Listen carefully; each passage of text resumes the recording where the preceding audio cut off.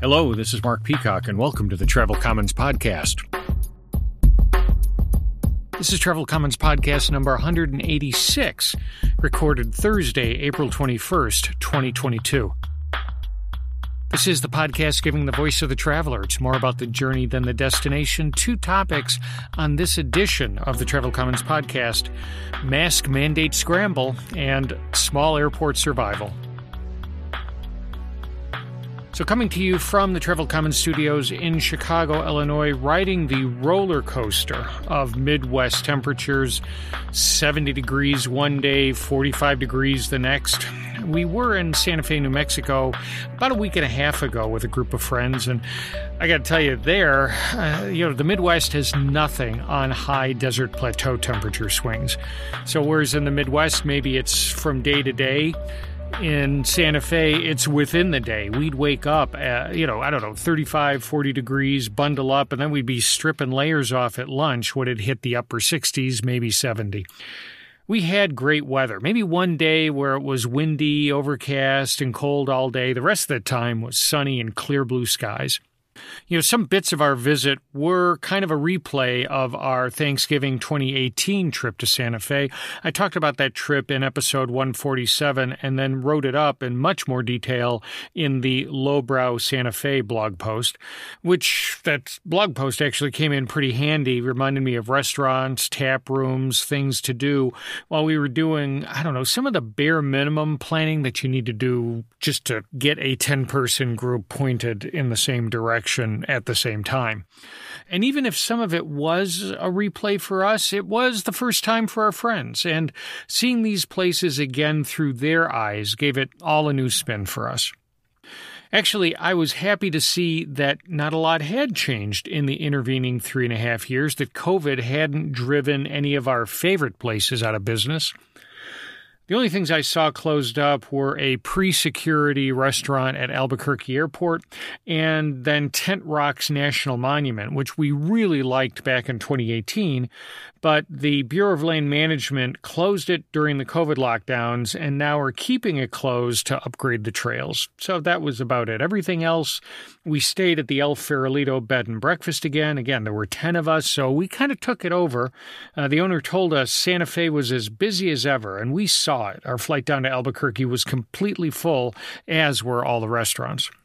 But still, we managed to wedge our way into a number of places on Santa Fe's Margarita Trail. Yes, I know it's a pure marketing thing, but we were square in their target market and more than happy enough to get tagged. We had high-end premium tequila margaritas, lowbrow house margaritas, green chili infused margaritas, all kinds of margaritas, except those made with sour mix. I had to draw the line somewhere. A lot of places were saying theirs was the best margarita. This is the world's greatest margarita. So we had to try as many as we could. But as one of our crew so aptly put it, the world's best margarita is the one in your hand.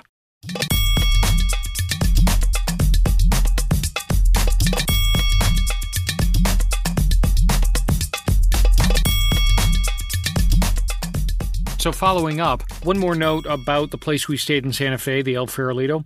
Full housekeeping every day in our casita without asking, and that even included restocking the Kiva fireplace with fresh wood and crumpled up newspaper. So all we had to do was strike the match, throw it in, and woof, the fire went off. Also, we got a full cooked breakfast. Now, the only lingering COVID service restrictions, no afternoon cookies. But given the amount of food and margaritas we were consuming, I actually think that was actually a good thing. Before the flight down to Albuquerque, Travel Commons contributor Alan Marco pointed me to Flighty, a flight tracker app. I've talked about flight tracking apps in past episodes. Years back, I paid the $50 a year for TripIt Pro, but eventually dropped it as airlines kept upgrading their own apps, improving real-time status notifications, adding "Where's my plane" functionality. Add in the free FlightAware app, and look, that's been my flight tracker tech stack for, the past number of years. But looking at app reviews, Flighty seems to be, the latest hotness, so I downloaded it to give it a go. It's a nice-looking app, and they're smart to give a free trial for all the paid features on your first flight. So I first synced it with TripIt, so I didn't need to re-enter my Albuquerque flights. Then that day, the day we were departing, I got flight notifications faster, and the information on it was more granular than what Southwest was sending me. I scrolled down for a nice timeline of where's my plane. Always important for Southwest flights since they tend to bunny hop across the country during the day rather than run out and back to hubs. There's also a detailed flight timeline, pushback, taxi, takeoff, landing. I mean, nothing that I couldn't get from FlightAware, but Flight's UI was so much better, more modern, and it had everything I needed all on one screen. But, of course, all this information that I was liking is part of their pro or their paid offering. And it was all blurred out for our next flight, the flight back to Midway, which is when I really could have used it because I woke up to a 1-hour flight delay notification from Southwest. I mean, the only thing I got from Flighty was an upsell notification saying, looks like your flight's delayed. You should upgrade to Pro for more information. Not the most helpful, especially after, there was some bug in their system, and so they kept sending me that same notification maybe every 3 to 5 minutes until I finally was able to spelunk far enough into my iPhone's notification settings to shut it off. And then after that, I opened FlightAware to figure out what was really going on. Our flight was late getting out of BWI, which was its first hop of the day, and we were another couple of hops further down the line. So net, the Flighty Pro offering is really nice. I liked it. I mean, if I was back to flying every week, I'd pay the $50 to have all that information on a single screen. But Flighty Free, it's not going to make it into my tech stack. It just can't replace the free, the familiar, if slightly clunkier FlightAware. I've been noticing a bunch of new deals, another wave of new deals, offering a free year of Clear, that biometrically powered security line cut service that lists out at $179 a year. Now, I've always been ambivalent about Clear. I talked about this last fall in episode 179 when I received the first raft of free year offers. Those were from American and United. The time savings over regular TSA PreCheck has never seemed enough. It's never been compelling enough to justify the cost of letting Clear hold my biometric information, especially since the first incarnation of Clear had to be sued to stop it from selling customers' fingerprint and iris scan data before it went bankrupt. Having said that, I'm seeing Clear at more airports, and I got to tell you, if the TSA hiring can't keep up with passenger volume growth and those pre-check lines start to lengthen, it might be enough to get me opening my eyes wide to those Clear machines again. And hey, if you have any stories, questions, comments, tips, rants, the voice of the traveler, send them along. Comments, COMMENTS at travelcommons.com. You can send a Twitter message to MPeacock, post your thoughts on the Travel Commons Facebook page or Instagram accounts at Travel Commons, or you can always post your comments on the website at travelcommons.com.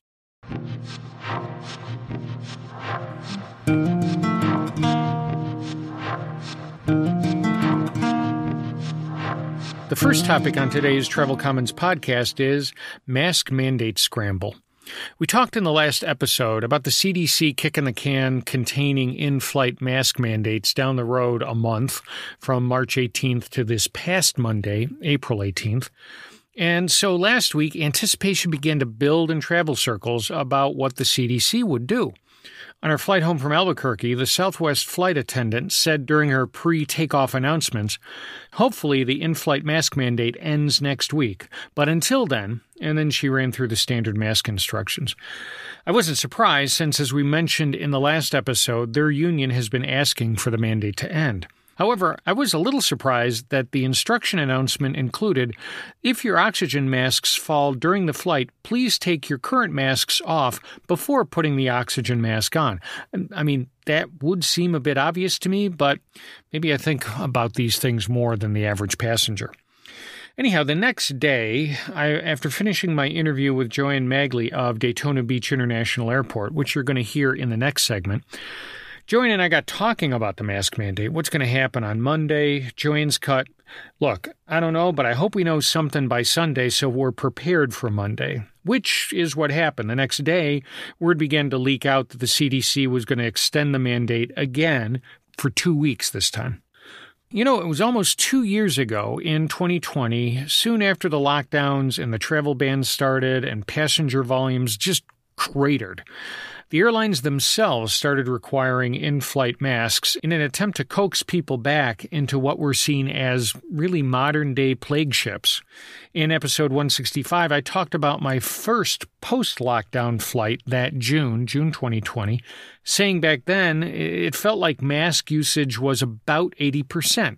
I see kids ripping their mask off as soon as they get off the jetway. A sizable minority of mask wearers were just covering their mouths, leaving their noses uncovered.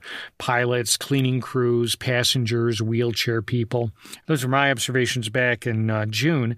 But it wasn't until Joe Biden's inauguration day, January 2021, that the in-flight mask mandate became a federal mandate. That initial mandate was through mid-May, so for 5 months.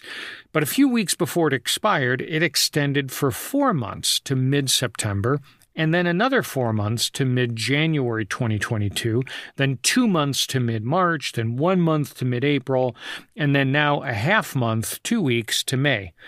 And with indoor mask mandates dropping everywhere else, each of these last extensions, which is for most places the last remaining mask mandate, they just generated more and more pushback.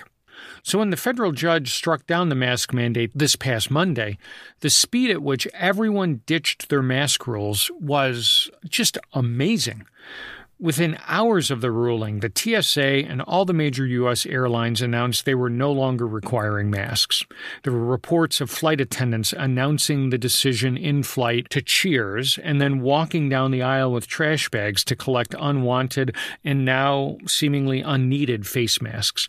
On Tuesday morning, I got emails from Uber and Lyft dropping their mask mandates. Tuesday afternoon, Illinois' governor dropped the state's masking requirements on all regional trains, buses, Chicago transport, and Chicago's airports. The rush of announcements, it was almost like everybody was working to make it sort of a fait accompli, a done deal that couldn't be reversed. Because amidst all this activity was an undertone, this unknown. Would the Biden administration and the CDC appeal the judge's ruling? Nothing on Monday, nothing on Tuesday. But then toward the end of the day yesterday, Wednesday afternoon, the CDC asked the Department of Justice to file an appeal, which it did, but without a request to stay the judge's ruling. Asking to reinstate the mandate. At least as of midday today, Thursday, they hadn't done that. I can't figure out what their plan is, or if there is one, really. As I said in the last episode, even without a mask mandate, I'll probably ride the pragmatic middle. On half-full planes, probably skipping the mask, though I'll still turn on the Airjet full blast. But I'll still pull out a KN95 mask when somebody's in the middle seat sitting next to me shoulder to shoulder, like our full flight to Albuquerque last week. I really didn't mind wearing a mask for that 3.5 hours. And it's not just a COVID thing. I haven't had a bad cold since all this started. You know what? I'd kind of like to keep it that way.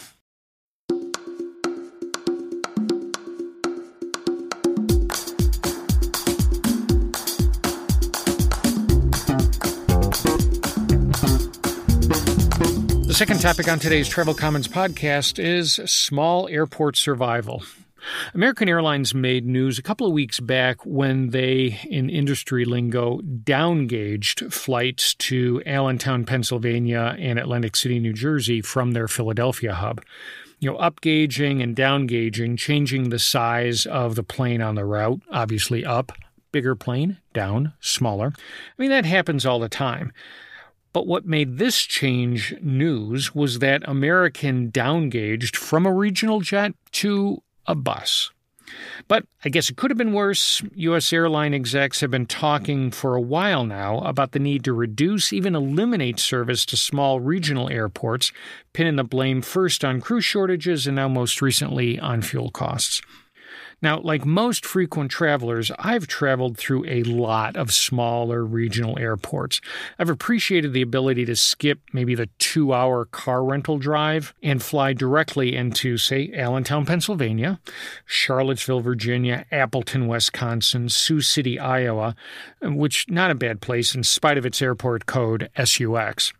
So I do have a bit of a fondness for these smaller airports, and to check in what it's like to run a regional airport today, I fired up Zoom for a chat with Joanne Magley, the Director of Air Service, Marketing, and Customer Experience for Daytona Beach International Airport. Joanne, back last June on the Travel Commons podcast in episode 176, actually we talked with Dr. Janet Bednarek of University of Dayton about the history of airports. So how did Daytona Beach International Airport get started? Oh gosh, we started as a naval base, and then from there it was given to the city, and then somehow it was given back to the county. So, Joanne, Daytona Beach International Airport is about an hour from Orlando, about an hour and a half from Jacksonville. What types of travelers are choosing Daytona Beach over those two bigger airports? Orlando might be an hour, maybe an hour and 10 minutes, but then you have to add in the time to go from where you're parking back to the terminal and the time it takes to get through the security checkpoints. So really that hour or so drive becomes 2+ hours of just trying to get to your gate. So the people that use Daytona Beach International Airport, they love that convenience factor of walking 5 minutes from the parking spot, maybe spending 5 minutes at the TSA checkpoint. And it's also we pride ourselves on really high customer service. So many times when you go through TSA security, you forget that you might have packed an item on your carry-on that is not allowed. Something as simple as a wine opener or your heirloom pocket knife from your grandfather. Right. Well, you can't take these things through the checkpoint. And rightfully so. TSA will confiscate. Well, no, the TSA does not confiscate. You surrender your items to TSA. Mm-hmm. Usually, you don't see your item ever again. But at our airport, our TSA agents will give you an envelope. You can put the item in the envelope, put your address on the envelope, and then TSA will put it into a little locker. And then every day, our operations team comes and unloads that locker. And then every morning, we mail it back to the passengers free of charge. It's simple on our part. It really is. It's just mailing an item. And the cost of mailing an item is very small compared to the reward that we get for having happy people come through the terminal. And we can do it because we're smaller. How difficult was it to get the local TSA to agree to that program? Not difficult at all. They're a great partner with us, and they are some of the friendliest TSA agents you will ever come across. Well, that's nice to hear. 'Cause certainly myself, a lot of travelers step up to the TSA kiosk with let's call it a mixed set of experiences. Sure. One of the things that I think we've seen recently is U.S. airlines talking about having to park smaller jets, the regional jets, and having to reduce some even ending service to smaller airports because of pilot shortages. Have you seen any of this? Like a lot of smaller regional airports, we used to have dozens of airlines, and then deregulation, which consolidated a lot of airlines, and then the Great Recession. So through the years, we've landed with two main carriers, Delta and American. We are very fortunate that we had not lost any service with our two main carriers. In fact, we gained a few extra routes. Starting with December of 2020, American Airlines started seasonal service to Philadelphia and Dallas-Fort Worth. So we gained some service. But one thing that we are noticing, typically when they would maybe bring in a larger plane, they haven't done that yet. We've seen some cancellations due to maybe crew shortages. Again, not a lot, but where we know that it's affecting us is the opportunity to get more new destinations, because at this point, it's difficult for the airlines to say, okay, we'll add new service here and here, even though the airlines know that it could be a profitable flight. They don't have the crew. They don't necessarily have the pilots to add a new flight. They would have to stop service from somewhere else in order to start up new. And actually, starting up new comes with all sorts of new costs as well. Joanne, how do you pitch an airline for new service and a new airline? How do you guys make that pitch? What it takes to at least be high on the consideration. First, you have to show that there's a demand for service, and the airlines can see where passengers are coming and going from. So that part's kind of easy. But then the part where there is the cost for the startup. What we're seeing is a lot of communities are coming together to put in an air service support program. It can't come from the airport. The airport incentives have to be separate. So the community is coming forth with an air service development program, which is in the form of a minimum revenue guarantee. Okay. That minimum revenue guarantee will only kick in if they're not meeting what their expected revenues are supposed to be. So let's say a community gathers $2 million from maybe their economic development fund, from businesses and corporations, and it's more of a pledge. It's not they're giving this $2 million and they're just giving it to an airline. It's like a pledge. It sounds like the local community is looking to take the risk out of the business case for the new service. That's exactly what it is. It's risk mitigation. The economic impact of a new airline coming in with twice a week daily flights to multiple destinations, it's a good investment. But that's what the airlines are looking for, especially the new ones. There's a number of Canadian airlines that are just kind of chomping at the bit to get back. So if everything kind of stays where we're at and the borders stay open, we will see our Canadian visitors coming back. Joanne, I really want to thank you for joining us on the Travel Commons podcast. This has been a great conversation. I've really enjoyed it. Joanne Magley, Director of Air Service Marketing and Customer Experience for Daytona Beach International Airport. A lot better weather in April than what we have in Chicago. Thanks again for joining us, Joanne. You're welcome, Mark. Thank you.